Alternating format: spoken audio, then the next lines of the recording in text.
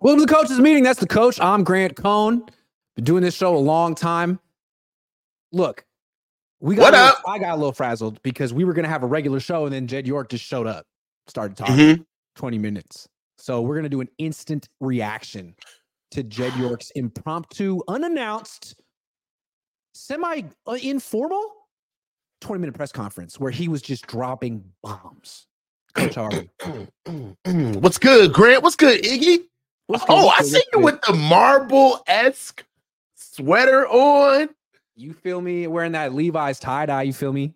I like that. That's real, like, West Coast of you. I'm trying to show George Kittle how to really rock a Levi's sponsorship. Like, dude, you want to find the good stuff at the store and wear that. Not the denim on denim on denim on denim with weird graffiti print on it. Actually, it was a strong move. It was strong. It was strong. You got to respect strong. All right, so what a real strong move was? Jed York just showing up today. Showing up.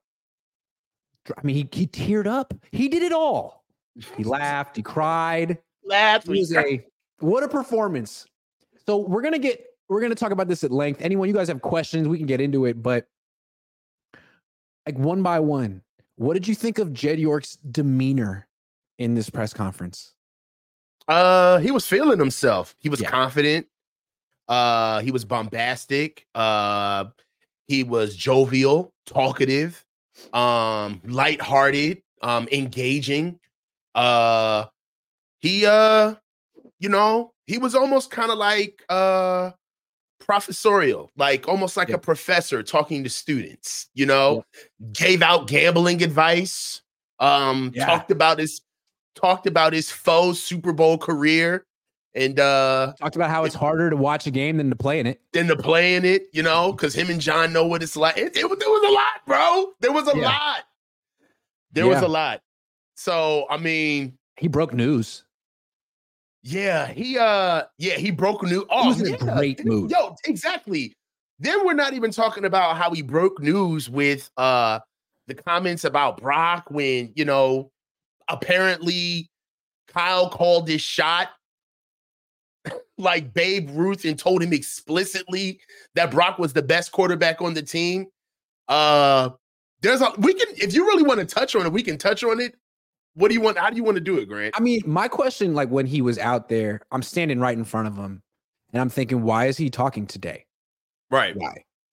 He talked at the owners' meetings in March when they were talking, like in the off-season stuff. You've done such a good job of not talking all year, and you had like 2 weeks to go. And he comes out and talks before the Super Bowl, and the way he talks is basically like giving off the attitude like they already won, felt like to me.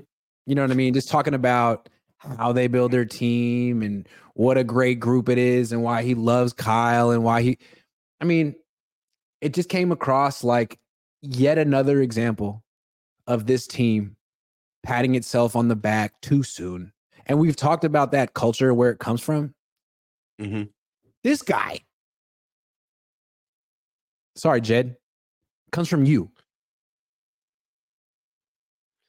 Yeah. I mean, for me, there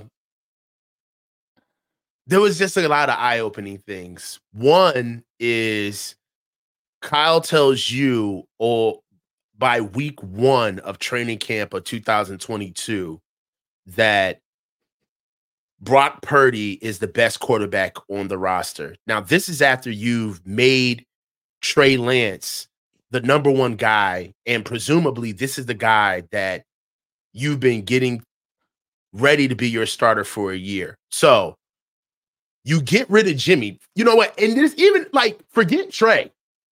You get rid of Jimmy, right? Jimmy's not even practicing. He's on a side field, okay? And the guy that you got as the last pick in this year's draft is better than the plans that you gave up for all of the assets in that quarterback, the guaranteed money that you gave in Nate Sudfeld, and Jimmy Garoppolo, who at that time wasn't even on the team. They were still trying to get rid of him because by week 1 of training camp was August 25th, where they played the Houston Texans. Yeah. Jimmy didn't sign with the team until August 29th, 4 days later. Yeah. So even while you've got your best quarterback on the roster at that time as your rookie last pick, Mr. Irrelevant, you still make the decision to go and pull the trigger on the last quarterback that you've been getting rid of. Like, it's like, I would just like it if they would just accept the fact that Brock shocked them. Nobody saw it coming, and he saved their ass. Don't try to come back and try to make this look as though that there was some type of backdoor channel where everything was intentional and he was the best guy. Like, it was a little too much to sit through, to be honest. It was a little too much. You're going to stand there with a straight face 2 years after the fact and say, actually, Kyle saw it immediately with Brock Purdy. I mean, that's news to us. Kyle never said that. Jed says it. And it's like, okay. And he says it he says it with a grin, try to be like, see, you guys just don't know how on top of it we are here. Even when it seems like we don't know what we're doing, we do. So, okay, let's take the story at face value and extend the logic. You knew that Brock Purdy was the best quarterback as a rookie in training camp, and you kept him at third string. Why? So you can start the season 2 and whatever, 3 and 4? Why? Why did you do that? And if you think Brock is the best quarterback on your roster at that time, then that means that by the time Trey got hurt, you knew you still weren't starting your best option because you started Jimmy. Remember that before Jimmy went down, he broke his foot or whatever against the Dolphins. I think the day of that game, maybe the week before that game, Ian Rappaport came out and said the Niners were so pleased with Jimmy Garoppolo, they were considering extending him. The best Jimmy had ever looked. And yet they knew that Brock was the best quarterback on the team, and they were going to extend Jimmy Garoppolo. Cap. Come on, man. Cap. So stop, man. Honestly, like it's better if that story wasn't true than if it was true. Yeah. Trying to stand there two years after the fact and act like we knew. I don't know. I mean, it doesn't really matter since you got to him eventually, but it just seems so disingenuous to say that everyone knew, man. But it was our secret, and we had no urgency. Sure, it was a Super Bowl or bust year, and we just kind of felt like making our best quarterback third string because that's kind of stuff we do around here.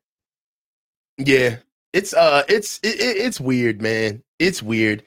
Also, just some other things that he said that were kind of just tilting your hand.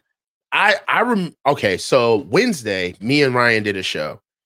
And as a matter of fact, me and Ryan did 2 shows back to back because we did the post game together after this game, right? After we won the NFC Championship. And I had said that winning the game, for me, the season was officially a success. That's what I had said. Now, I got tons of pushback because obviously fans want the Super Bowl. And I get that. And that's not the part of the debate that I want to get to, right? That's a whole nother side of it. So I get that. But what kind of like really kind of knocked me back is Jed said that even if they had lost the NFC Championship, this still would have been a successful season. That shocked me because the way that game started, I don't think anybody, even you, Gregis Khan, like the people in here, all of my known meat grinders who love to hang off my dangling participles, all of them would even agree that if we would have lost this Detroit game, nobody would have been feeling like the season was a success. No. Especially with the way that we struggled with Green Bay. And then for us to turn another game like that in Detroit at home for the way they opened up against us. And if we would have lost that game, nobody would have been looking at that as a successful season. I'm sorry.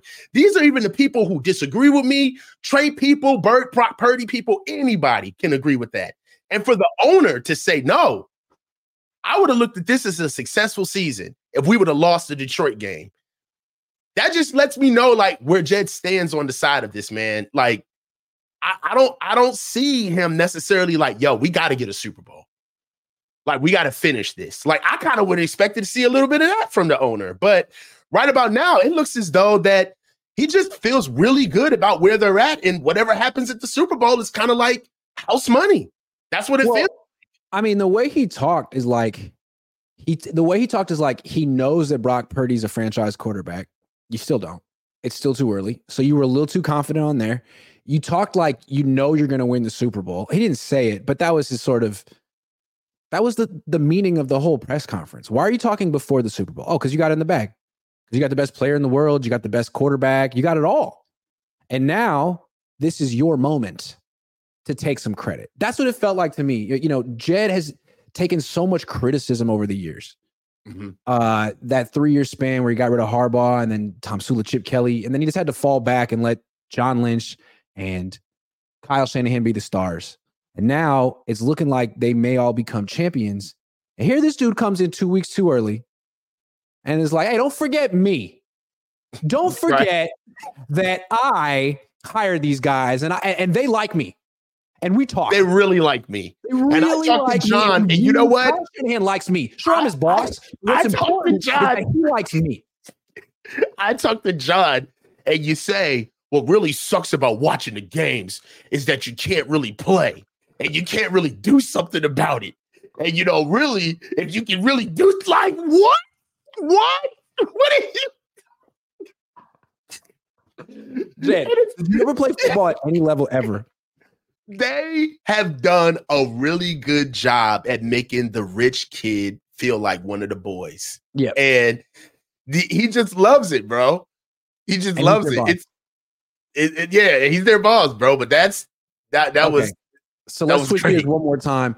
Jed York talked a lot about Kyle Shanahan, and you alluded to it. They asked him, you know, Matt Mayoko asked him, if he wins this game, he's going to be considered an all-time great coach. And if he loses this game, people are going to say he can't win the big one. That was a fair question. Yeah. Does that affect you? Like, do you think that way? And he's like, oh God, no. Absolutely. I think that's stupid.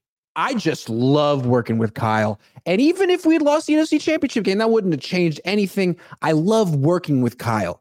Like they have some rare working relationship that he could never attain with someone else.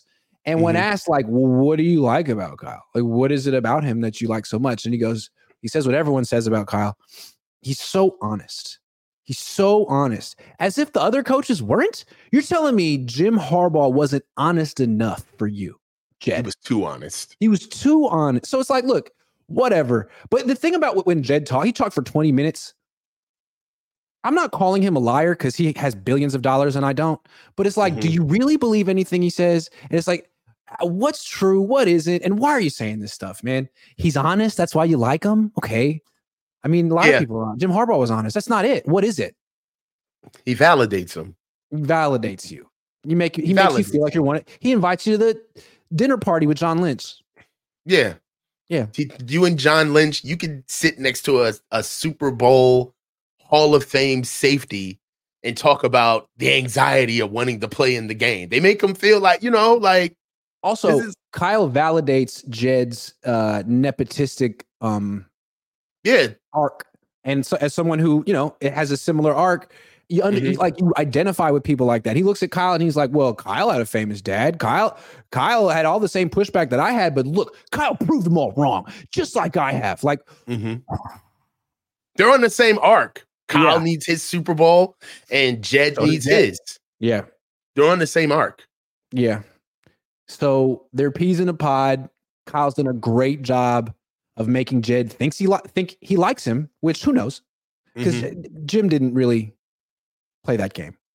No, he didn't. And I kind of feel like Jim is Coach Harbaugh he gives off the vibe of he respects those who respect themselves.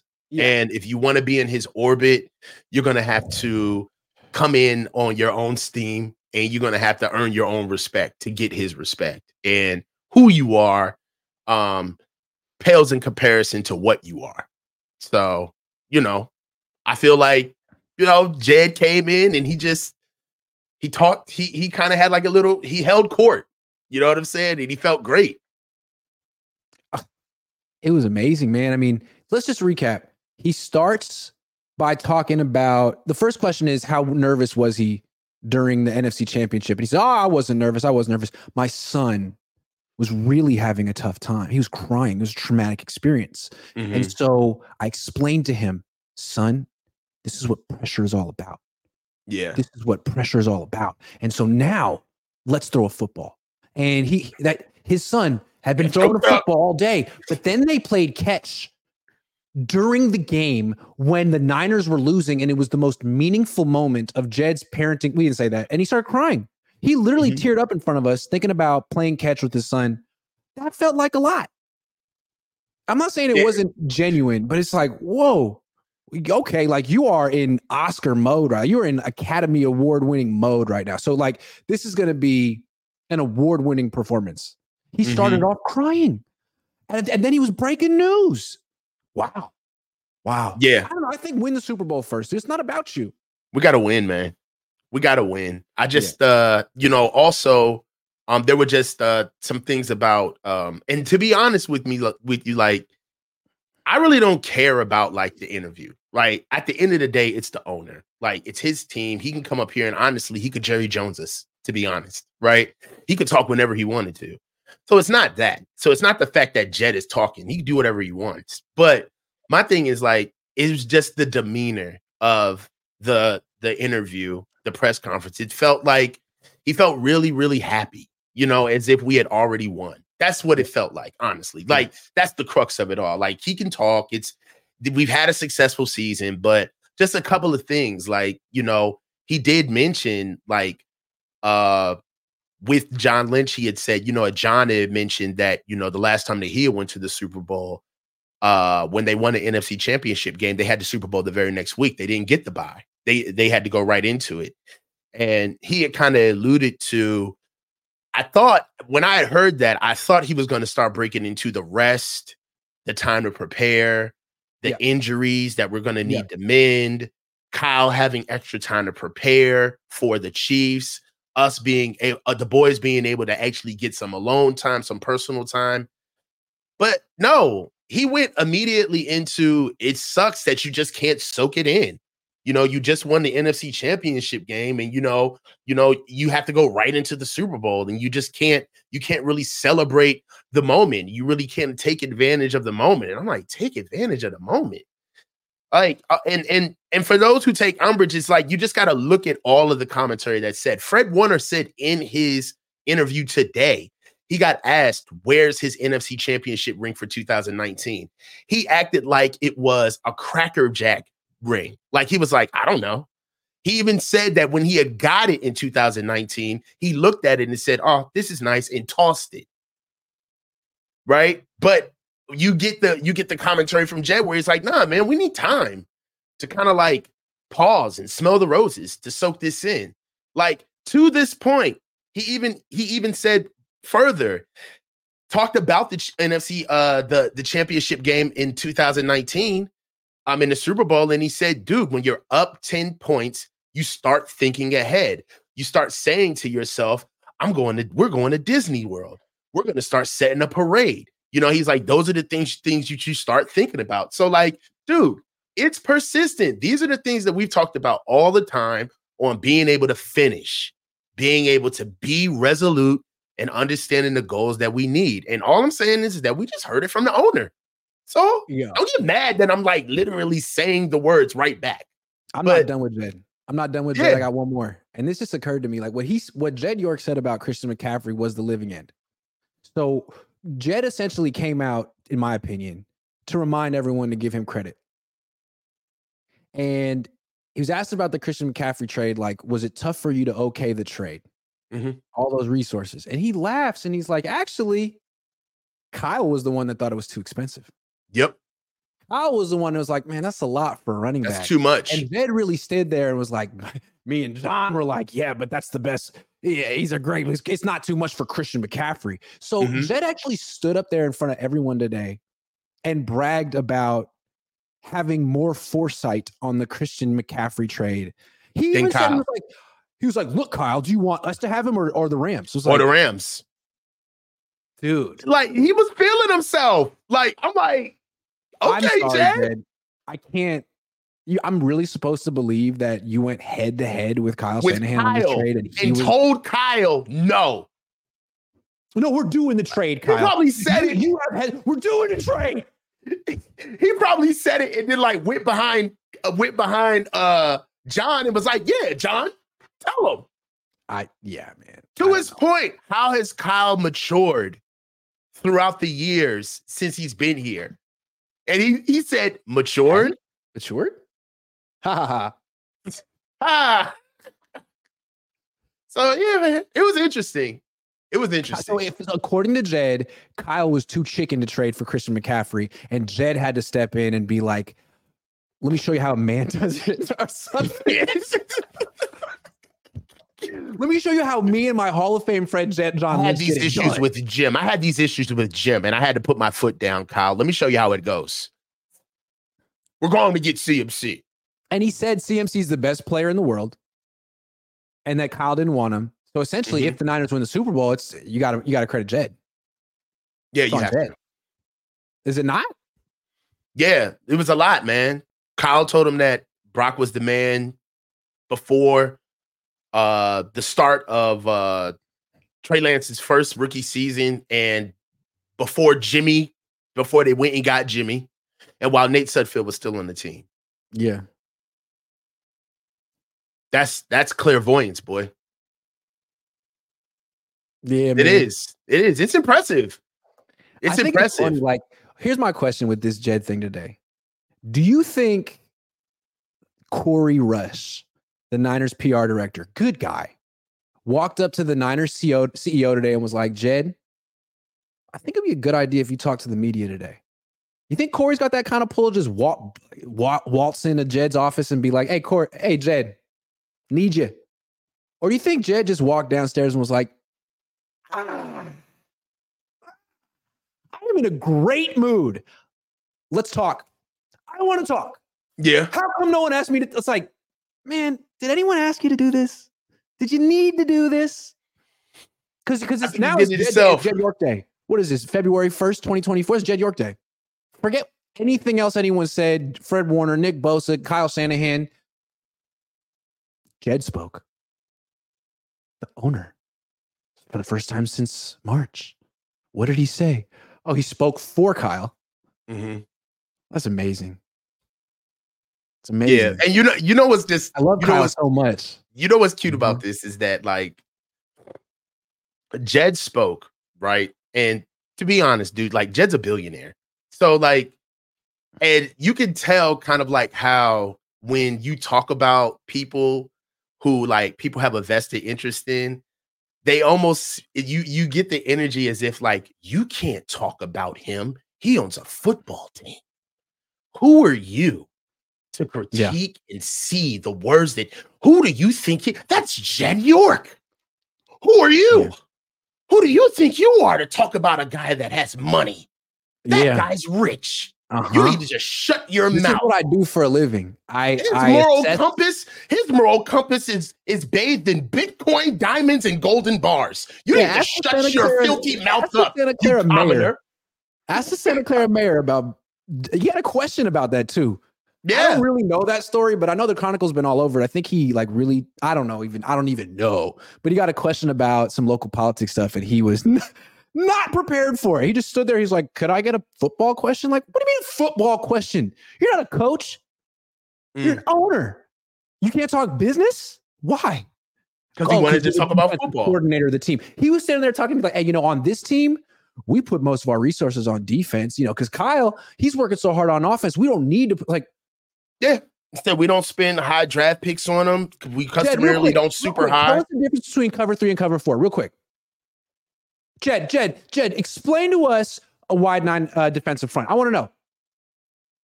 He's too busy wanting to play during the games because watching is too much anxiety. You want to be able to do something about it, Grant. Split belly zone. Tell me what duo is. What are you talking about? Football philosophy. Don't do that. You don't know what we do over here. I wanted Christian McCaffrey. Man, you write checks. And apparently you tell stories. Great ones. I just feel like, hey man, what do you think Kyle Shanahan thought of what Jed said today? After listening to it. You think he liked it? No. You think he was happy about that? It was real like shoulder to shoulder. Like I'll put it like this. I'll put it like this.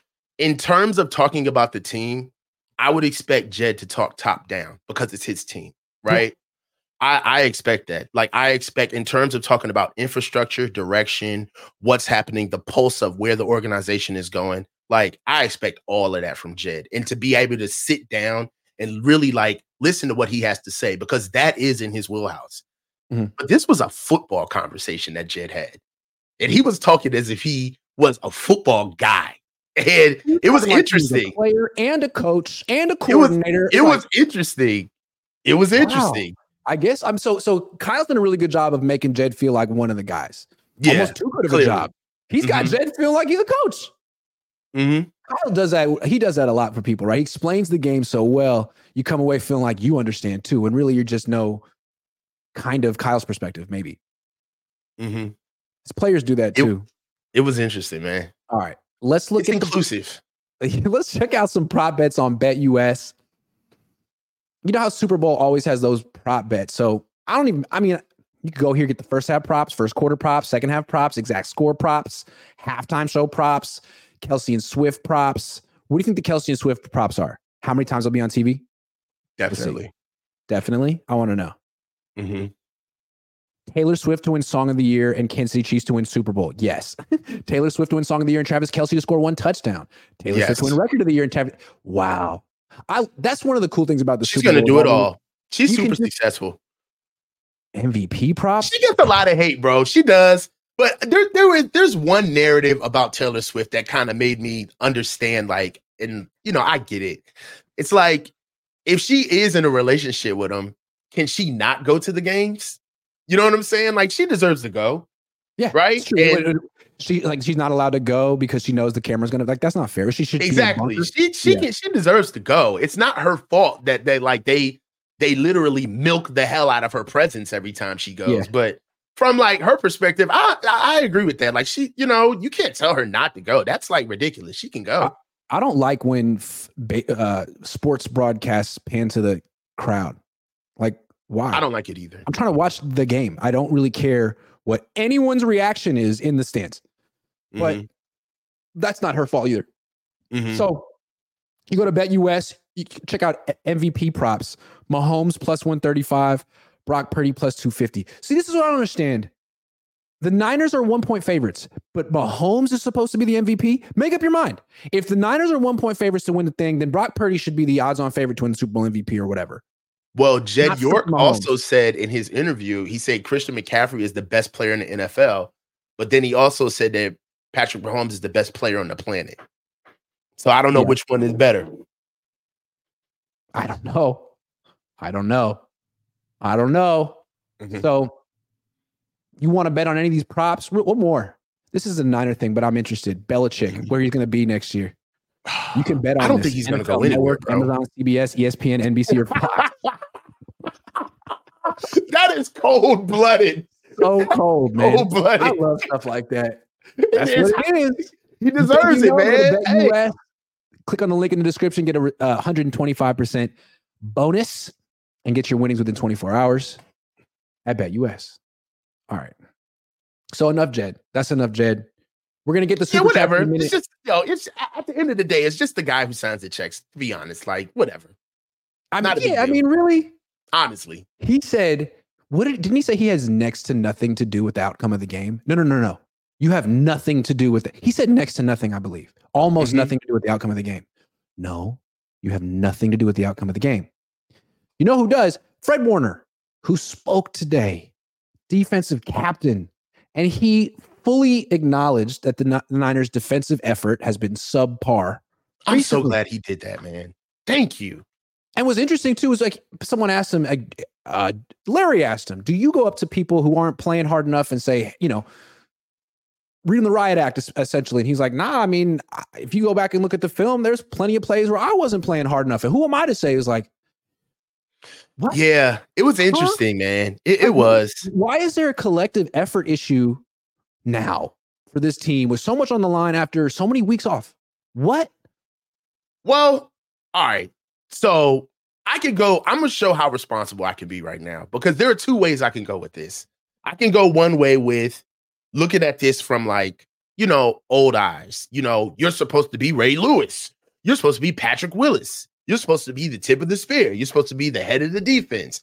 Why aren't you, being the example? Ray Lewis never missed a tackle in his life. I really could do all of that, but that's really not the truth. The truth is that that's really not the way that most that teams are. Our team is made, right? There are some teams like that, right? I kind of feel like the Ravens are like that. Roquan Smith kind of like digs in everybody's ass when they're not doing what they're supposed to do. But I feel like our team, especially our defense, pause. Yeah. Definitely. I heard it. Yeah. I tried to sneak past. I'm sorry. It was good. I was just like, pause. It was. Digging in. Yeah, I got you. So also, but with our defense, I feel like we're a little bit more mature. We have a lot more veterans, right? This is a defense that's been together for a long time, right? There's a core to this defense that have played together a long time. And they play more to a standard. And with the standard in which they play, I can see how they kind of like lift each other up, right? And I can understand that type of message from Fred saying, hey, I don't want to talk down or talk at anybody else kind of from like a top dog position because I myself misplays and like that can come back on me. I get that. But they do have to find a way how to like rectify in the moment, because what him admitting that also does show that a lot of the stuff that we see when you opening games, man, I just feel like if there's a coaching point or a coaching flaw that needs to be made during a game, you're not going to see it literally in the first drive. Right? It's not, you know what I mean? Like, it's not going to be that. It's good as time comes around, as scenarios keep coming up against themselves, then you'll see, all right, yeah, maybe we do need to put more people in the box. But dude, 88 and out the gate, and then they're gashing you for 12 yards. It's shit on top of shit. You just can't start picking what's bad. If everything looks bad, you're just bad. If you're not executing, if you don't have effort up front, that's not a coaching issue. If you're not filling your gaps or tackling or wrapping up with one man, waiting on an entire group, jogging on the field, you can't coach that up. You can't coach up jogging on the field, man. You can't. Real quick. So everyone saw Chase Young because it was clear as day, him jogging across on the Jahmyr Gibbs touchdown run. I went back and watched the Jamison Williams touchdown run because Kyle Shanahan is adamant that it wasn't just D-line. You go back and watch Jamison Williams touchdown run. He goes from left to right on a reverse. Fourth play of the game or something to Sean Gibson. You watch his backside pursuit. He jogs the whole way through the play when he actually had an opportunity to make a tackle. So it's not just Chase Young. They wait on guys to make plays. They expect guys to make plays on the front side. Greenlaw was the one who missed the tackle at the end, but he was the one actually running hard while Sean Gibson was like jogging. Go back and watch that play. So to Kyle's point, it's not just the D-line. It's the whole defense. And what's crazy about it, last year with D'Amico, when D'Amico was at the top of his game, when people would say, what makes D'Amico so good?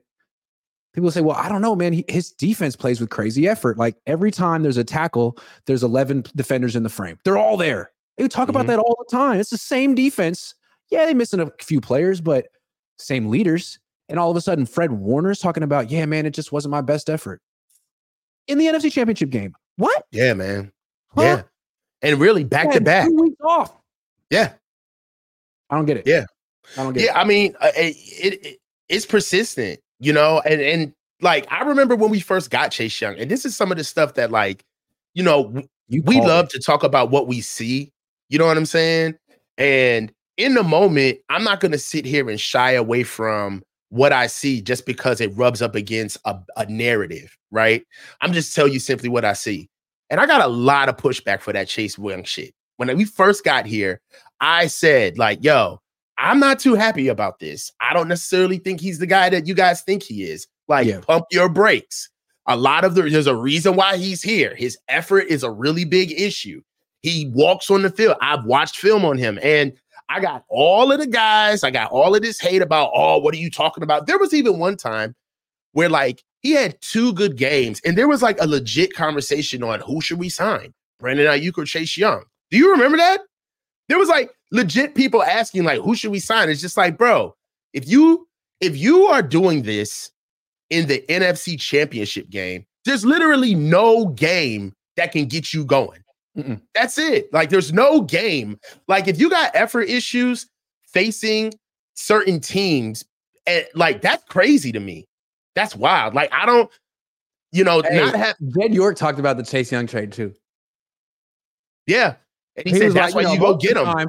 You trade a 3rd-round pick for a guy in an expiring deal 9 weeks into the season. That's crazy. But around here, we do that because we're going all in. And then he started telling us how to play No Limit Hold'em. It was amazing. Mm-hmm. So I don't know if you guys play poker, but I like to play poker. And you don't push all in on, Jack 6 offsuit. Offsuited. Let me write this down. Let me write this down. Okay. All right. Riverboat Jed. Can you imagine playing poker with a billionaire? Like, yeah, you just got to sit there and be like, great. That was a great play. That was awesome. Keep him playing. Jed, you won. Jed won this hand. Jed won this hand. Play there. You lost, but it was a bad beat. Yeah, man. I mean, it's funny, man, but that whole Chase Young situation is it's happening on the biggest stage. And like, if anybody's saying that they can't see with this kid, and like, yeah, the clip that went viral, all right, that's like one of the like egregious ones because he was actually near the ball. Dude, you should see the ones with the ball where he actually has to run to the ball. Those are even worse, man. Like, so Fred is right. The effort on defense has not been there. And teams that can get to the edge and teams like Isaiah that have guys like Isaiah Pacheco, like, we can't even say teams anymore. This is it. The Chiefs, right? Like, not teams, the Chiefs. The Chiefs got a running game. They don't have like a ranked running game, but they got enough to make us look bad, especially with a runner like Isaiah Pacheco. So we're going to have to see effort on this one. Well, the question here, though, is why? Like, this is a defense that's been together. They were known for, like, they're not a defense that's ever been about overwhelming you with scheme or tricking you. They don't do a lot. What they do is play really freaking hard with a lot of violence. All gas, no brakes. It's been the culture for 7 years. Mm-hmm. And I think without knowing, a person could wonder, is this Steve Wilks' fault? What do you think? Well, this is one thing that I'll say. He did everything their way. He came here, ditched his defense, ditched his whole skill set, and said, I'm going to learn it your way. Mm-hmm. He learned their defense, came in, implemented his own fronts with his own blitz packages, and to the chagrin of the defense, they were telling him like, yo, we don't like this. On top of the fact that we don't like this, we don't like you in the booth. Yeah. We need you to come down and get on the sidelines. On top of that, we really need you to change your name to D'Amico and shave your head. We need you to shave your head. Yeah, like right now. Like, so, like, he relented. He did everything that they wanted. Don't know what it is. Don't like your face. It makes me, I want to punch it. Like, what? Mm-hmm. I can't change my face. This is my face. Yeah. So for me, he's done everything that they've asked, right? Came on the sideline, learned the defense, even when we were losing. I remember on the comments, the front end isn't matching the back end. That was a shot at Wilks. That was, you're not keeping us in the wide 9 and trying to win with 4. We don't like your blitz pressures. We don't like your sets. We don't like how you're scheming this up front. That was all trying to get Wilks to just literally go back to what they learned. And part of that, honestly, was the fact that Nick was late. He didn't learn any of this in camp. So really trying to learn something new with one of your best important players on the defensive line, only knowing how to do it his way.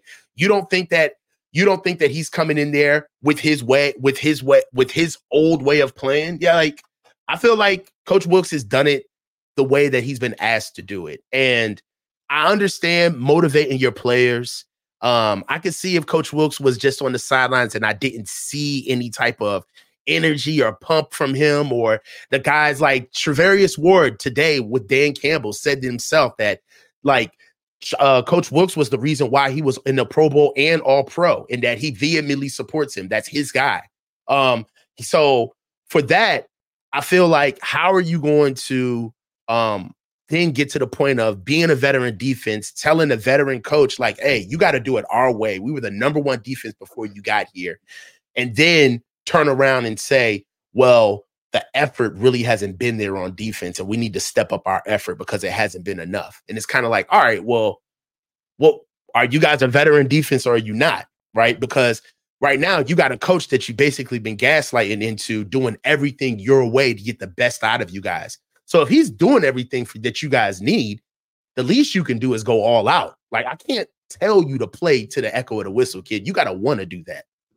Glenn brings up an interesting point. He says Wilks is low energy. There's nothing wrong with being low energy. Sometimes I'm low energy. Kyle Shanahan is decidedly low energy, and he's an excellent coach. But I do think it's interesting having the top two coaches on the team both be low energy. When Kyle and Saleh worked together, when Kyle and DeMeco worked together, I think part of the reason they were such good pairings is that Saleh was decidedly high energy. So much so that there was a person on the staff whose job it was to keep him off the field. DeMeco was the same way. And DeMeco used to talk about like energy vampires and energy. You can't have too many of those on your team. And DeMeco wasn't. I'm not saying that Steve Wilks is, but maybe Kyle needs to have a little bit more self-awareness and understand that he needs someone to bring that, whatever you want to call it, energy, rah, juice, because he doesn't. And I don't know, Wilks is very contemplative. I respect Wilks a lot, but he may not be the counterpart, the whatever you want to call it, that Kyle needs from a motivational standpoint. I think, respectfully, I think that's bullshit. And the reason why is because you can look at Kyle, and Kyle isn't congratulatory. Kyle isn't rah-rah. And you can look at him in his playbook, and it could be described as he's intense. He's intently watching the game. He's looking at every last piece of the game, and that's why he's so stoic right now. He doesn't have the time to do it. But then you look at a guy like DeMeco or Robert Saleh, and, because they fit a certain mold, they got to be jumping around, high-fiving everybody and bumping everybody in the chest. Coach Wilks shows a lot of emotion on the sidelines. And just because he's not the guy that you would expect running up and down the sidelines, being an old man, like, doesn't mean that he's low energy. Like, I seen when we gave up that fourth down call, Coach Wilks, go back, check the film, look at Coach Wilks on the sideline when we give up plays, or when guys are coming in celebrating with Coach Wilks. He's not low energy at all. I just think that there's a certain avatar on how guys have to look in order for you to interpret whether their energy is high energy or not. Right. So I don't agree with that. Well, I mean, DeMeco and Robert Saleh were very intentional in the way they would display their energy. They would run onto the field and chest pump players. They're built. I mean, one is a linebacker, one's built like a linebacker. Like, they're very outward with their, I don't know. And like, I don't know, maybe this isn't the issue, but I just think it's interesting. Like, to me, I think of Steve Wilks as more of like a teacher, and a damn good one. But if they're waiting for him to sort of like spark the team's like juice in a way that DeMeco and Saleh, I don't think that's necessarily his skill set. And he's been around. Like, he has a very defined skill set. He's very good at what he does. But if you're asking him to be Robert Saleh or DeMeco Ryans, I don't think he can. He's not that. That's not who he is. You should know that. Kyle isn't that. He isn't that. If that's what you wanted, you didn't find it. You found a very smart coach who wanted to be in the freaking booth, and maybe you should let him go back now. I think he sees the field a little bit better. Maybe he'd make adjustments quicker from the booth. I don't know. But I just think for you to, I think that every coach has their own like bedside manner, if you will. And if one thing is that, authenticity is an aroma. You can smell it on people. And if somebody's being fake, it comes across really badly. And the last thing you want is to lose your players if they think you fake. So how you express yourself in the heat of the moment, especially how you coach, it's important for not necessarily how it looks to your players, but for your players to understand like who you are as a person and to know what intensity looks like, what happens when I'm hyped. Like, I've had coaches where because of who I understood who they were as a person, if they leaned over me and started clapping in my face, I got crazy hype because I knew that was the best. That was when I knew they were turned up. And all it had to be was their interpretation of letting me know that they were pleased with what I was doing at the moment. So it's not about how we see it, but it's how it's interpreted to the players as well. One final thought, and this just came to me. Glenn says in the Baltimore game, Wilkes sat on the bench and said nothing to his team in the third quarter. I didn't see that. But what was I going to say? Oh, two things that define this era of the Niners under Kyle Shanahan. One, his scheme. Two, Robert Saleh and D'Amico Ryan's culture. The all gas, no brakes thing. They established that. It was Saleh and D'Amico. They were here from the beginning. They're gone now. And now you bring in an outsider and you tell him to learn to run the defense. He can learn all that stuff. But he was not there when those two guys established that particular culture. And it seems to me that now that they're both gone, teams having effort issues on defense. I'm not blaming Wilkes, but this just may be a symptom of this just might be what happens when you lose two really, really, really good coaches who were here from the beginning. Mm-hmm. Maybe. I don't know. I'm just talking. Filling time. No, I mean, I can get that. You know what I'm saying? I just, I'm not trying to blame Wilkes here because he was put in an impossible position. I'm saying that Kyle may not have really understood what Saleh and D'Amico brought and how to replace them. That's fair. That's fair. He really might, and that's fair too. Like he may not be a fit, right? Like Wilkes is really smart. Like he may come out. You know what? This team is so good with coming out with stuff after the fact. We may find out months from now that they really didn't want Wilkes and they dragged him all the way through. Like, honestly, that could come out. Like, so you never know. With Wilkes, they're always like, hey, do less. Oh, don't blitz. Just do zone coverage. Like do less. But yeah. So what you really wanted was, the yes to Kyle Shanahan's no. You wanted you wanted a guy on the sideline to be the head coach who's not the head coach. Okay, then acknowledge that. Acknowledge. Yeah. Oh, okay. So I said, okay. All right. I see what you're, because I'm like, what the fuck is he pushing back for? I see what you're saying. Yeah. What you're basically saying is that Kyle has, through years, outsourced a certain element of his culture and his team to his defensive coordinators. Yes. Right. Yes. And Coach keeps it real, and D'Amico, he's a low energy vampire to a degree who really needs the D coordinator to be that Dan Campbell type, that Robert Okay, Saleh. I see that. I see what you're trying to say. And I'll tell you this. I think that is bullshit. Okay. And I'm going to tell you why. Okay. Because even with what Jed said today, I think that they all fuel off of everybody knowing where they stand. Right? You can have rah-rah. You really can. And that could be culture. But the facts is that it's Kyle's standard what makes guys practice hard and what makes guys come in shape because they know they will be out of here. It's Kyle is the one that will cut you, bench you, and get rid of you quick if you don't hold the standard of what he expects. Okay. They practice harder than everybody in the NFL. Real hard the last 10 minutes to sort of convince you of a theory as to why the effort is falling off at the most critical time. And you don't buy it. Fair enough. What do you think it is? It's got to be something, man. Okay. It's not a fluke.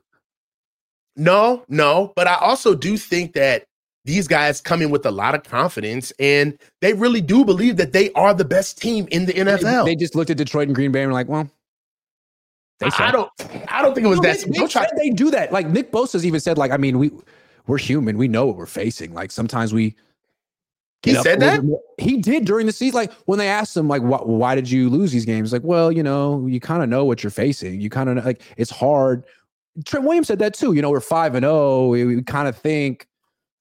So, well, I mean, honestly speaking, I mean, I just went through this on the last show. Is that there really was nobody in the NFC this year? Like everybody's in transition, or they're too young and don't have enough experience. Like outside of us, there really was no like established team in the NFC. And listen, we're not as close to the game as they are from literally a player perspective, like understanding what these teams truly are. Right? We're kind of 10,000 feet away, honestly. Yeah. So in their perspective, it's sad to say, but there was a time where NFL players didn't care who they played. They were going to play to the tilt no matter what. But these boys, knowing how good they are and understanding the league that they're in at this moment, hey, man, it's hard to get up for some teams that we know we're just flat out better than. All I know they don't feel that way this week, but all I know is if you got Chase Young loafing on touchdown runs, Tashawn Gibson loafing on touchdown runs in the NFC Championship, Ambry Thomas the same way, does not reflect well on the D-line coach. Doesn't reflect well on Chris Kasarik. It doesn't reflect well on Steve Wilkes. It doesn't reflect well on Kyle Shanahan. So they got to figure it out. That can't happen in the Super Bowl. Like, it better be because they were playing down to the Lions. It can't happen in the Super Bowl because if it does, people will notice and talk about it forever, even if Jed York doesn't care. Well, it's the season is a success to Jed. He said even if we lost, I don't put stock in anything Jed York says. I'm sorry. Yeah, he says a lot of stuff. Yeah, and real quick, we'll come back to Jed real quick. It's like, man, what do you do? Your parents own the team.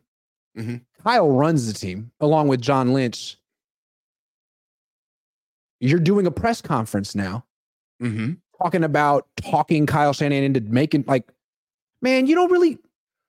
It's like he came in. The group project is almost done, and he just wants to sign his name. It's like, hey, man, I was here. You're not even really the owner of the team. Your parents own the team and gave it to you. It was like a birthday present. That's, I guess, what billionaires do. Here's a football team. Great. Fine, but we all know it's not your team. It's their team. Jed should start the historic wing of the Niners. I mean, if he had a production crew, he could like get crazy footage because he has a front row seat to everything. He's in all of the conversations. He knows the motive of everything. He could really do, like, if there's a documentary on this season, Jed should narrate. Jed should be the voiceover. All right, we're going to get all the super chats now. It's been Let's go. The whole, we'll get to them real quick. I see a lot of people not super chatting it, but asking me about my forehead. So let me tell you, I know I look like Pizza Face Magoo these days. I'm sorry. I haven't been sleeping that well. And so I wake up early and drink too much coffee, and it's a vicious cycle. I'm working on it. But if you want to call me Pizza Face, I'll take it. I'm a Pizza Face. It's all right. Yo, they brutal, man. But I love the chat, man. I love the hate, bro. Very handsome, man. I'll take it. They're brutal, bro. Sometimes but it is what it is. You got to be game for it. You got to be game what's for actually it. happening is I just hit puberty. Just now. It happened. Yeah. 36. I've been waiting. Voice dropped a little bit, and I'm breaking out, but. Hey, you know why? You're a fucking thug for just bringing it up. You're a fucking thug, dog. Like, hey, it is what it is. It is what it is. I don't look great right now, but I still look better than 99% of the people watching this show. So that's all right. Hey, dog, that's what I'm saying. And like, bro, we are just up here talking. Like, honestly, at the end of the day, I'm ready to find out whatever happens at the end of this season. I need a break from football. Like, I feel like we've been way too obsessed with this. Needs a break from football. Yeah, like it's time to just give it a break, bro. I'm ready for the season to kind of take a break, bro.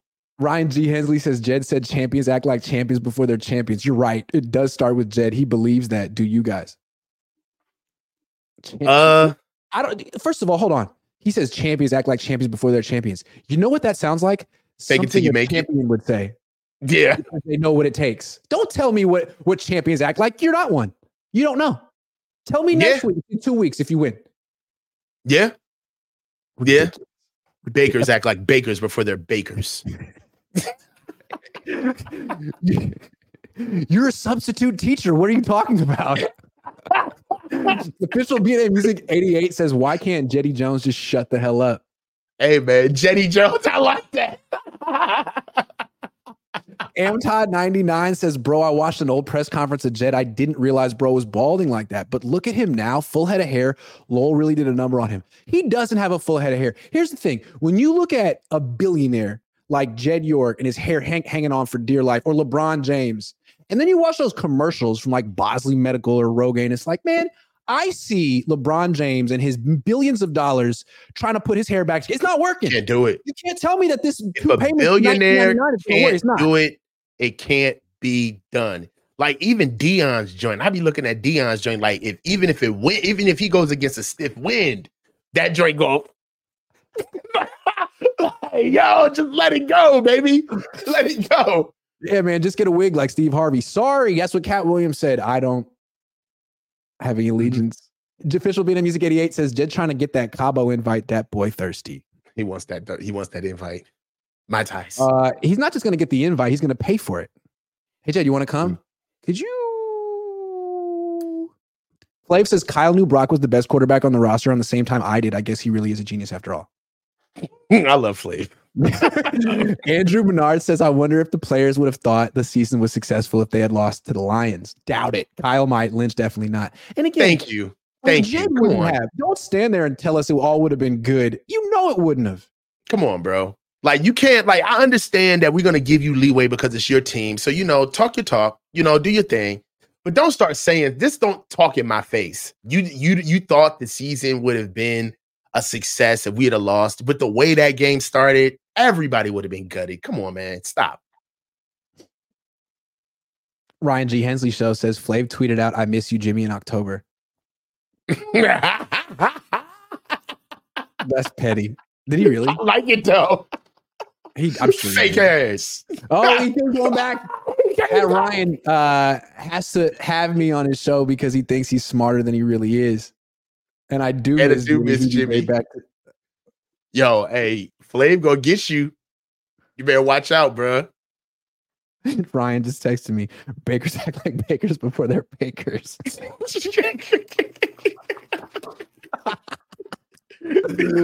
Oh, Jed, man. Can you imagine going to high school with Jed? No. Oh, God. No. That would have been rough, went to my high school. I can't imagine. Nah. He probably went to a high school with like 40 people in the graduating class. Yeah. You know what I'm saying? But like a K through 12 school. He probably had the flyest loafers. Dockers on deck. Come on, man. Let's not talk about the attaché. James Wells said, Corinthian leather. Who might have talked about a guy who inherited a football team and billions due to nothing more than winning the birth lottery? Who am I? Yeah. Ezio Sanchez never heard the Hunt speak in the last 6 years. Well, it's just like, you know what? Time has changed, man. Like, I grew up in an era where you made fun of like really rich people. Like, you made fun of billionaires. But like now, I feel like today's day and age is like everybody wants to star fuck. So it's like, he's the man. Defend him. The way I see it was the owners of the team are the parents, and they gave it over to Jed because they didn't want to live out here, talk to the media, be held accountable. They wanted to be in Ohio. Like, Jed, like, you go do the press conferences. You go be out in the limelight. You're 27. You love it. You want it. I don't want it. Take it. So he did, and he was awful. And he tried to speak for the team, and he embarrassed it. Trent Baalke couldn't speak for the team. He ran off Jim Harbaugh. Now it's like, well, that's John Lynch's job. And Kyle can kind of do it too. So what do? Nothing. Yeah. Don't talk. Let John do that. Yeah. No. What he does is he talks Kyle Shanahan into making the most important trades. Good to know.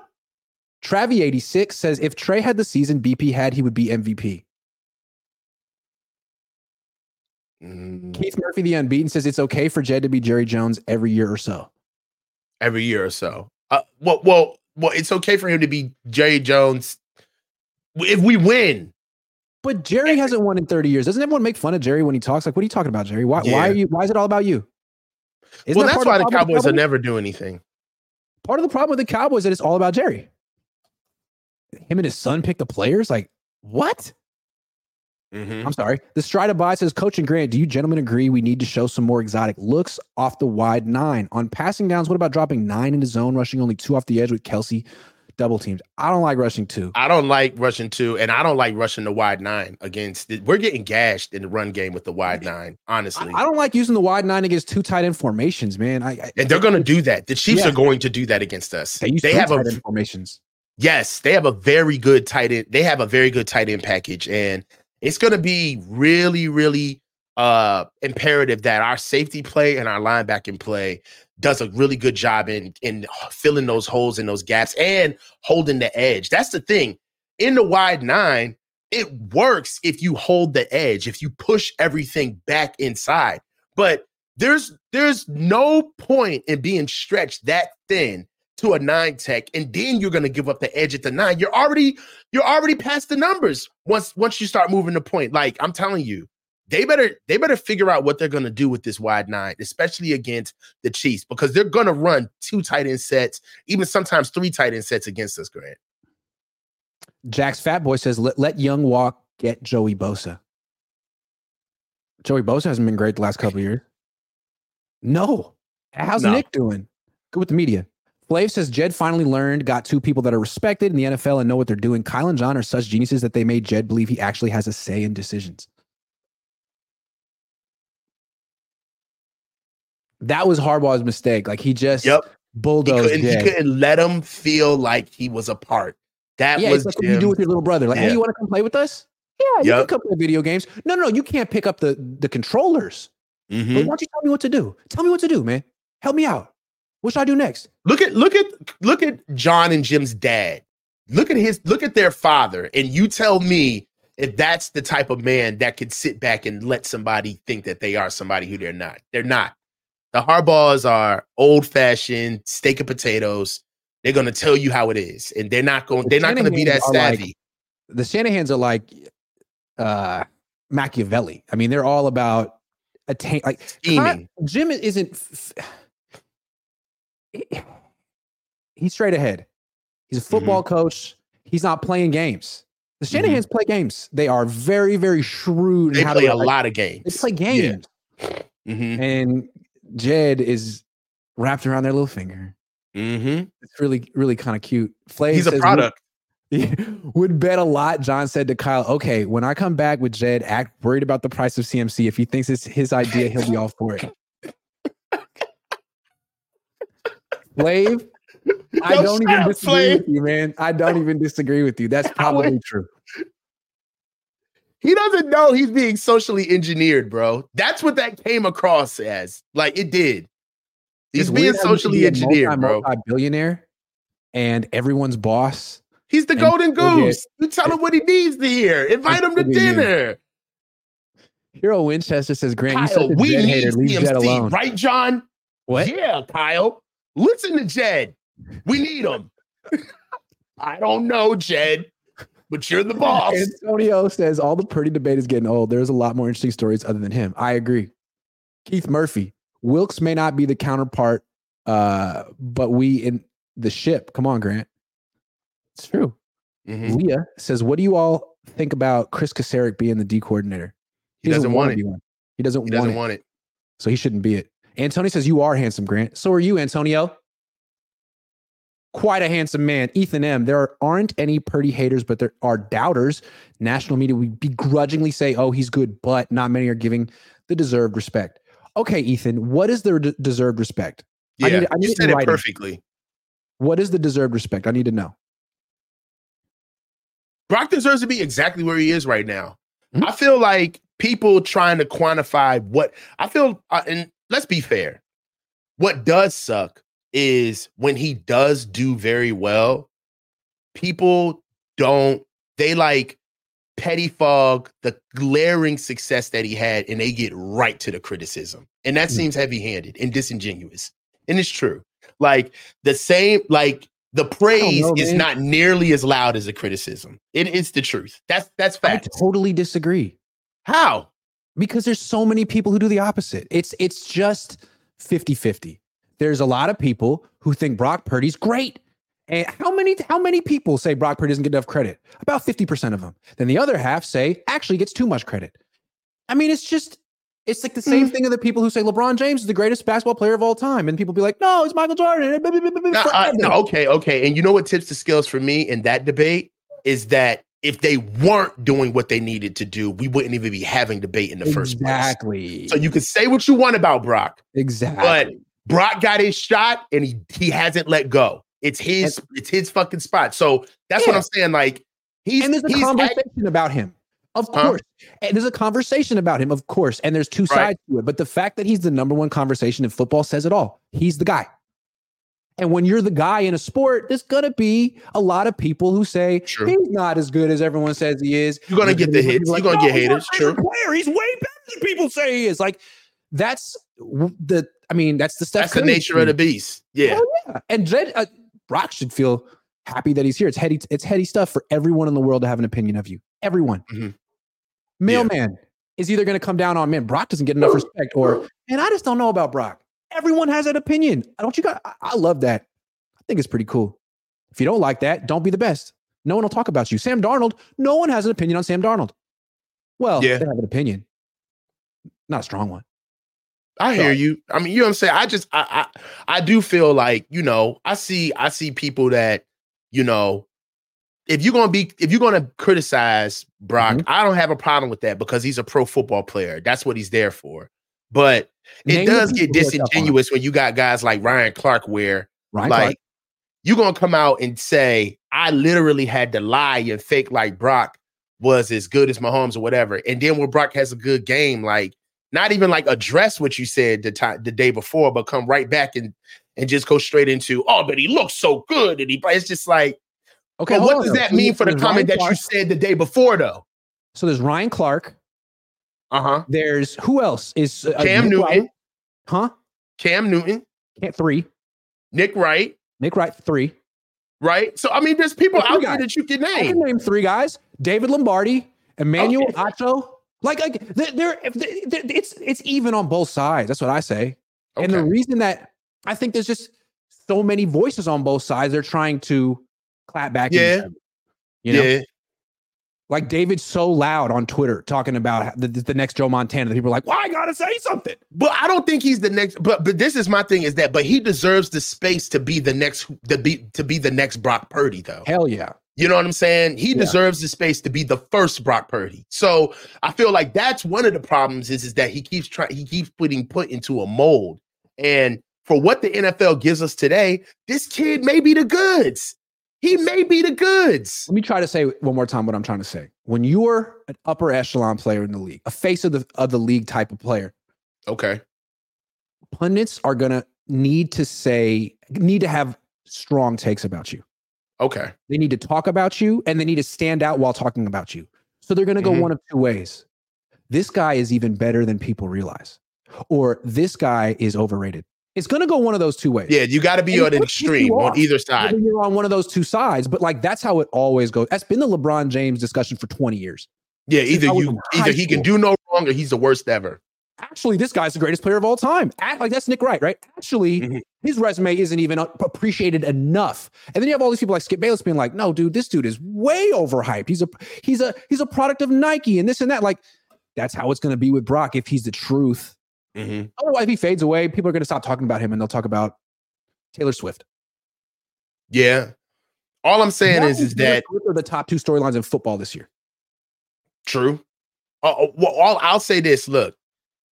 It's the same way once you get a quarterback that's locked in for the country and they see how the kid has success and how he has that success, it's really not, it's going to be up to the 49ers to keep weapons and to keep Brock with a team so Brock can still be successful. Like, I really don't believe it's like old school NFL where once he gets paid, he's thrown to the wolves and he just got to make it happen. Now, I don't think that's going to happen to Brock. Brock is always going to have a player. Like, to this point, I wanted to actually bring this up. I looked at the time when Jimmy Garoppolo got drafted. I mean, Jimmy Garoppolo first came in with the Niners. And when he came back to the Niners, Kyle had put out a quote talking about like how he felt about Jimmy when he had came back, when they had signed him in 2022. And this is what Kyle said. He goes, "You got to make tough decisions in this business. The more you learn about the salary cap, the more you learn about how to keep a hold of your players. I thought Jimmy played great during that Super Bowl year, but I also know how good a team we had. They were young, and it gets harder and harder to keep these guys going forward. We realized how hard it would be to keep Debo and sign guys like Fred and like Kittle. We know we're going to end up paying Nick a lot of money down the line." Hello? Hello? Oh yeah, I'm sorry. I paid Nick a lot of money down the line. So you look at all that stuff and getting a guy on a rookie quarterback deal was a big part of that. And I love that we're giving a good team to Trey so he doesn't have to do all of that on his own. This is what I've always liked my team to be constructed like, just like I don't believe Jimmy had to. You try to build a team where it's not just about the quarterback. I think that Kyle he always wants it to be this way. Brock is never going to be on his own because that's not the way Kyle wants his team built. So he's enough, bro. And he's here. I feel like they're locking in for him to be here.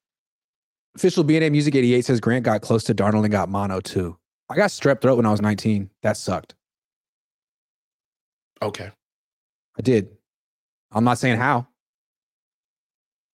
Whoa. Fat boy. What? Okay. Go ahead. I don't know. Freshman year UCLA. It was wild. It was wild. Jack's Fat Boy 65 says, starting watching you this year, became a fan. Thank you. Appreciate you. Lobs all day says, I knew Brock Purdy was the best quarterback before Kyle. I'm a real genius. Shout out live. No, genius says, I just found out a lot of my residents are Niner fans. It's meant to be. This is the year Rodney Dangerfield, Caddyshack, the refs, Grant. Oh, thanks. All right. Ethan M. Wilkes, please start blitzing Jair or the slot cornerback. Bosa won't let him. Not allowed. Sorry. 4-man rush team. I miss Harbaugh. I missed that Harbaugh defense though, says Martin Camacho. Hardest hitting defense we've had. Can I get a Fernando? Fernando.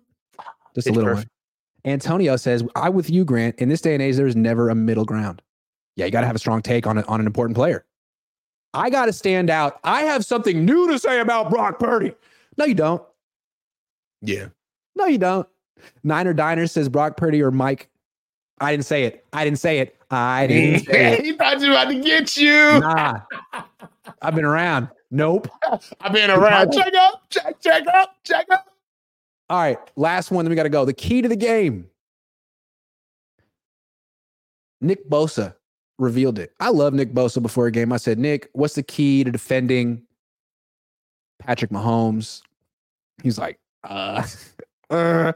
keep him in the pocket, and then you have to play with relentless effort for 4 quarters. And Kyle Shanahan told us the key to the game is defensive line stamina. And I don't know for sure, but I'm guessing when Kyle said this to the team, he was staring right at Chase Young. Defensive line stamina is the key to the game. What does that mean to you? It means that the money, I mean, just like Jed talked about it today, they spend all of their high money, all of their high assets on defense because Kyle is always spending too much time with the offense. So he needs his number one point of failure, which is that defensive line, to be clicking at all times. If we're not pass rushing or getting Patrick Mahomes off his spot, it's going to be a long day. And that our defensive line is going to have to wreak havoc, and it's going to have to be persistent pressure. And we're going to have to basically have a defensive line like we had last year, where we literally had waves of depth that came on and off the field and kept the pass rush going. And Nick Bosa was featured and had over 17 sacks. Like, this is the type of defensive line effort that he's talking about. And we haven't seen that all year. So I don't know where it's going to come from, but that's what he's talking about. And to be honest with you, I don't blame him, because you should be able to ask for something a notch above from guys like this, especially in the pros, for one game. You should be able to ask for that. You should be able to say, hey, guys, I need you guys to play better than you've ever played all year. And I know that that's kind of like a dub moment because it's the Super Bowl, but I saw the way you played last game, and that was the game that was the biggest game of our entire year. And I looked at the effort, and it was nowhere near to the standard of what we do on defense. Can you imagine Kyle Shanahan saying this about the 2019 team? Hey, guys, the key to this game is defensive line stamina with DeForest Buckner on the team. Like, that guy, the thing about Buckner, I don't know why the Niners were down on him, but he always gave his all on every freaking play. He has a motor. Morning. He had a motor, and and they ended up giving his money to Hargrave. Man, Buckner is such a better player than Hargrave. Sorry. Hargrave, I feel like Hargrave's been a little bit of a disappointment. He has a few sacks, but he ultimately doesn't pop. Yeah, I feel like he's a Johnny come lately, man. Matter of fact, I honestly see him flash a lot in pressure more than he actually does get home. A lot of guys are eating off of his pressure. But one thing I will say to you is that he leaves much to be desired in the run game. That's where I worry about with him. He just gets moved. And a lot of these guys, they don't like die on their sword or fall on their shield. You know, like I come from an era in coaching points where if you're a defensive lineman and you're getting dominated on a double team, you're supposed to get lateral with the line of scrimmage and sacrifice your body, right? You need to create a natural mound right in the middle of the field or wherever because if you're still on feet, what you're doing is you're creating not only natural gaps, but you're creating holes and two-way goals for the guys behind you trying to get downhill. So you need to chop down as fast as possible so we can get vision on where we need to go. But you don't see that a lot from these guys on the interior. When they're getting dominated on double teams, they just move. They keep their feet and it's a waltz to the sideline. And I don't understand if that's a coaching point or not, but it's something that's persistent. And it happened a lot during the playoffs. Well, keep in mind, remember that they played the Chiefs in the Super Bowl. And if I remember correctly, Niners were whooping that ass. Mm-hmm. I mean, Chiefs had 10 points in the beginning of the fourth quarter. I believe Mahomes threw 2 picks in that game. Am I wrong about that? They were whooping that ass. Yeah, they were dogging the Chiefs. We were dogging them. Yeah, and then Mahomes had 2 picks. We were up by 10 in the fourth. They put up but one unanswered in the fourth. Yeah, but then it seemed what happened was their D-line got tired. Obviously, their offense fell apart, but I thought their D-line got tired too. They didn't have waves of D-linemen in 2019. They had 4 guys. And all of a sudden, they weren't so dominant in the fourth quarter. They'll say, got hurt, held, whatever. But you could argue that the reason they lost the Super Bowl the first time was defensive line stamina. So, yeah, it's a key, but can you just tell them to have stamina? We need you to last longer. Yo, if I could, I would. I mean, really, you can, you know, there's a lot of things you can do in 2 weeks, man. Honestly, you know what I mean? Like, if you really want to talk about stamina, like, dude, you can get your ass, put a sauna suit on, and you could kill 15 pounds. You could kill 10 pounds, honestly, in 2 weeks. You could take off 10 pounds. You could have a water diet. You can sit down and eat a lot of food. You can rehydrate, get your bloodstream up, put a lot of oxygen in your bloodstream. Like, there's things you can do to be ready, right? You can pace yourself. Like, if you needed to like really work on stamina, they could be running in the morning. Like, hey, Breakfast Club, man, we need to just go run, you know? So there's things that they could do to kind of like get their wind up. But it's happened 2 weeks in a row. And you know, I'm glad that we won. You want to see your team win. But what I did see is by the second drive of that Green Bay game, we were gassed. Everybody had their hands on their hips, man. The defense was noticeably tired in that Green Bay game. And then you could say, hey, man, 20 days off, rust, right? Then we're playing a team in Green Bay where they just played 6 days prior. You know, we're kind of coming up against a team that's kind of ready to play, right? They're ready to go. So in a way, you can kind of give them that. You know, you ran against a team that, you know, they coming off of a game 6 days earlier, but how are you not ready to go against the Lions? Right? Yeah. Like, how where's the stamina and the effort there? So Fish and Chip says Kyle Shanahan cannot come out with a flawed game plan again. No, we can't. It's got 2 weeks. Moises Rosales says, how do you handle criticism or negative feedback from viewers, and how does it affect your approach as a journalist? I put on a brave face. I turn off the stream. I put on Boy George, and I just cry. Do you really want to hurt me? I thought you were going to give her a real answer. Do you really want this is how. This is the answer. No, boys, this is the answer because this is who he truly is. That's why. He's impenetrable. He cannot be bothered. That's why. That's not true. I'm very sensitive, and I do get my feelings hurt, but not by someone I don't know. That's true. I'm sorry. If I know you and you know me and you don't like me, that could ruin my year. But if I don't know you and you think you know me and you don't like me, it's funny. Thanks for watching. We share comments too. A lot of stuff we share a lot of comments. There's some really good ones that we love to share. Yeah. So yeah, I saw you call me pizza face. I fucking saw you call me.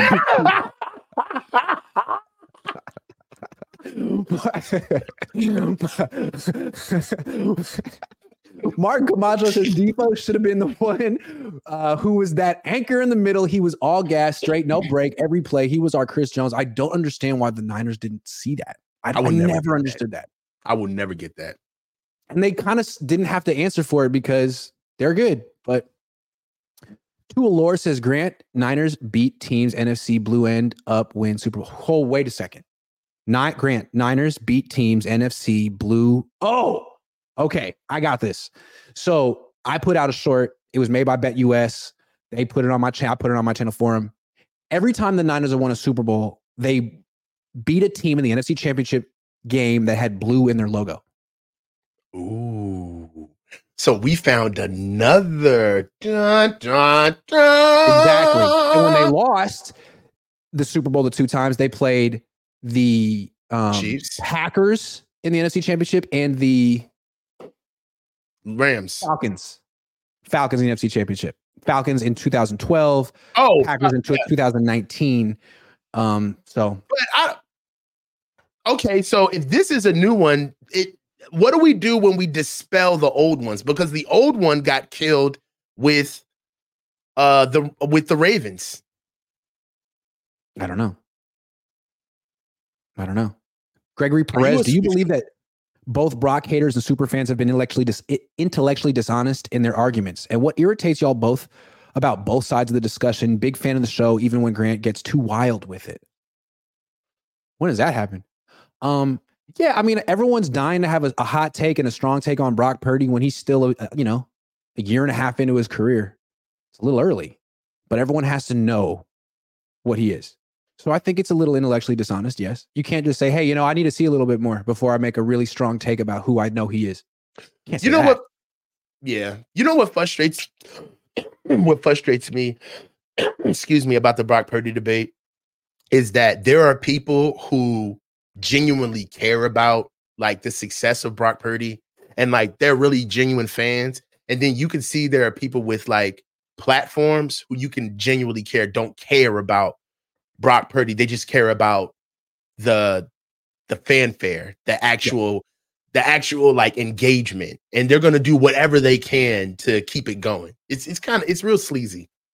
I heard people saying they think the Chiefs are going to win the Super Bowl because the NFL wants this Taylor Swift story. Mm-hmm. I feel like Brock Purdy's out Taylor Swift in the NFL. Like Brock Purdy is the resident Taylor Swift in the league. I mean, It's good for the league. He's squeaky clean. He looks 13 years old. He appeals to everyone. Yeah, he looks like a youth pastor. Yes. Like Brock, Brock translates, he crosses over across all metrics. He's clean cut. And then I feel like one of the things about Brock that kind of everybody can get behind is he seems very grounded. Yeah. So absolutely. It's not like he got handed the starting job and a bunch of money and went on a date with Kiara Mia or made it rain. Yeah, but the first time I see Brock in the chain, I'm like, he's gone to the dark side. He's gone. It's over. It's over. I can't wait until Brock gets his first like controversy. What's it going to be? I'm not saying in trouble, but like the first thing Brock does and people are like, oh, what? Is he ever going to do that? Nah, I don't see it. I don't see it. How could he say that? How could he wear that? If he's lucky, I mean, if he's smart, he'll just keep the circle he has now. I don't see it. I don't see it. I just feel like he's a little Russell Wilson. When Russell Wilson was young, everyone was like, man, this guy is so positive. No. I think Russell? I like Brock way more than I liked Russell Wilson as a person. Okay. Not as a player, as a person. Okay. As a person, Russell Wilson was so cringe. I'm new here thing only lasts so long. And eventually you're going to be 27 with $300 million in the bank. And it's like, who are you really? I don't think like Brock gives off that friend. Brock gives off that friend that like is like saved. You know what I'm saying? Like, you know what I'm saying? Like, Brock gives off that vibe where, like, he's the friend that, like, you don't curse around him, where you put the J away when Brock comes around. Like, you put the J away, Brock is coming around. I don't know what you're talking about. Sorry. Oh, okay. Never heard of that. Okay, that's fine. Letter. You know what I'm saying? But, like, I don't, like, Russell Wilson was contrived to me. I didn't really, like, buy his brand. He seemed real fake when I first saw, like, kind of, like, started seeing. Hold on. I want to make a point, though. Brock comes across like he has no ego. Super humble, and like he'll talk to no. I wouldn't say that he does. Not like he has an ego. Hell of an ego, a healthy ego. Yeah. All right, I think he got heart. I think Brock ain't no bitch. That I don't think that's like ego. I feel like he ain't no punk. That comes across. Like I've never seen a moment where I seen him scared.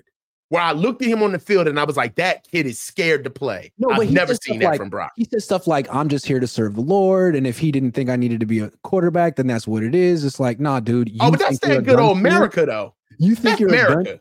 But you think you're a gunslinger. You think you're like a top. I like Brock a lot. But he's caught between saying what he thinks is the right thing and expressing himself. And I'm telling you, when he's 27 and he's got the money and he's been around a little bit, he's going to express himself a little bit more genuinely than he has been this aw shucks routine. Come on. Okay. You got a hell of an ego. So do I. It's okay. It's okay. Okay. We'll see. I think we may have got. I think he didn't have an ego. Like and he played like it. Yeah, but at the same time, I think that Brock is gonna. I want to see who he is like his own man when the team is his officially. Yeah. Then we'll see how the team is ran when Brock is the man for real. When you don't have George coming up to you telling you how to be a leader. Hey, just be calm. Hey, you're the man. Just speak with confidence. The boys will follow you. It's like, dude, go block. Go block. I'm good, George. Go block. I remember it this way. When Kaepernick took over the team, he was an instant success. Players liked him. He was popular. Mm-hmm. Then he got paid a lot. Then Harbaugh left. Then the team changed a little bit. Mm-hmm. All of a sudden, he was different. He wasn't the same leader. He wasn't looked at the same way. Like, circumstances change.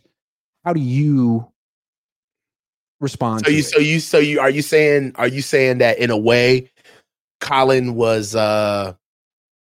had like his Harbaugh muscles? Like he was like emboldened by Jim being there. And then once Jim left. I'll never forget. Tom Sula's first year training camp, he just decides to verbally undress Quentin Patton on the field in front of everyone. Yeah. I don't know what it was. He ran the wrong route, something. And he screams at him in front of everyone, stops the practice. And Quentin Patton stands there, like takes it. And he's like, wait a second. Like, have you earned that? Do your teammates respect you enough to let you on that level? Like, you've never done this before. Is this you being a new type of leader that Harbaugh's gone? And it felt forced and it didn't work. I just wondered, like, and it was like, okay, now you're a little bit older and now you have to take this leap because of the money and because the coach is gone. Like, can you do it? Is it authentic? No. Mm-hmm. What happens when Brock's in that situation? Maybe he'll never be in that situation. Maybe he and Kyle will be working together for 20 years like Brady and Belichick, but it'd be interesting to see. His frontal lobe hasn't even finished. He's a glorified teenager.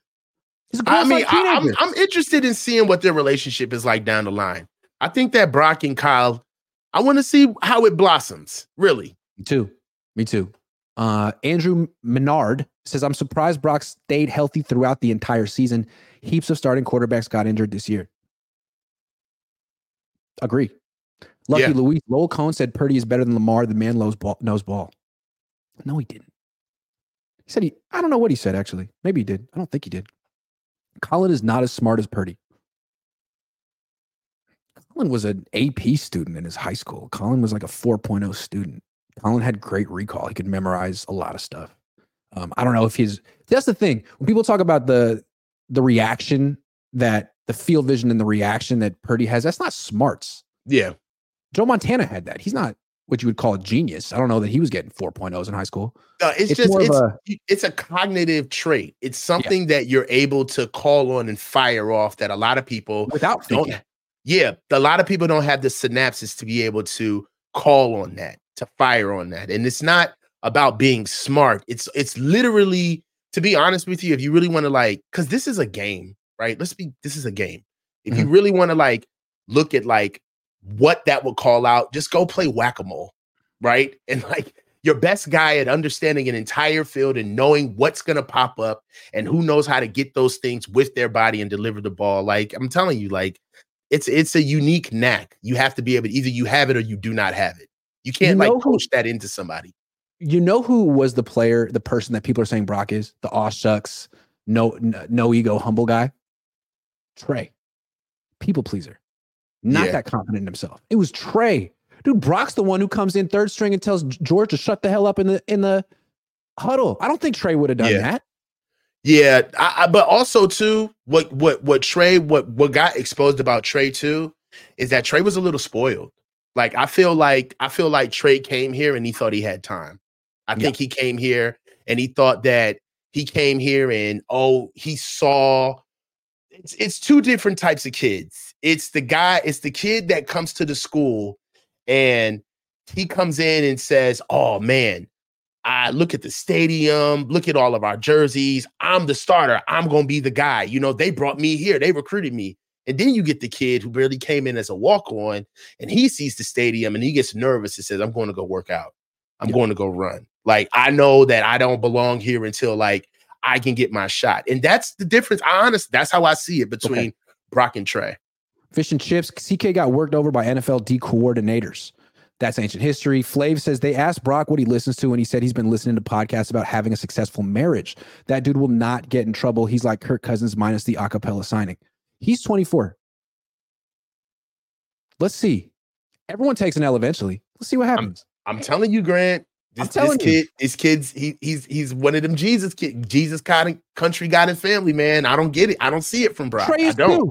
Trey is too. No. You've seen the videos. Don't make me bring them up. You never seen you. I don't see Brock having those videos. Afford to make it rain. I don't. Trey and Brock are not the same. I can't let you do that, huh? Brock can make it rain with IOUs.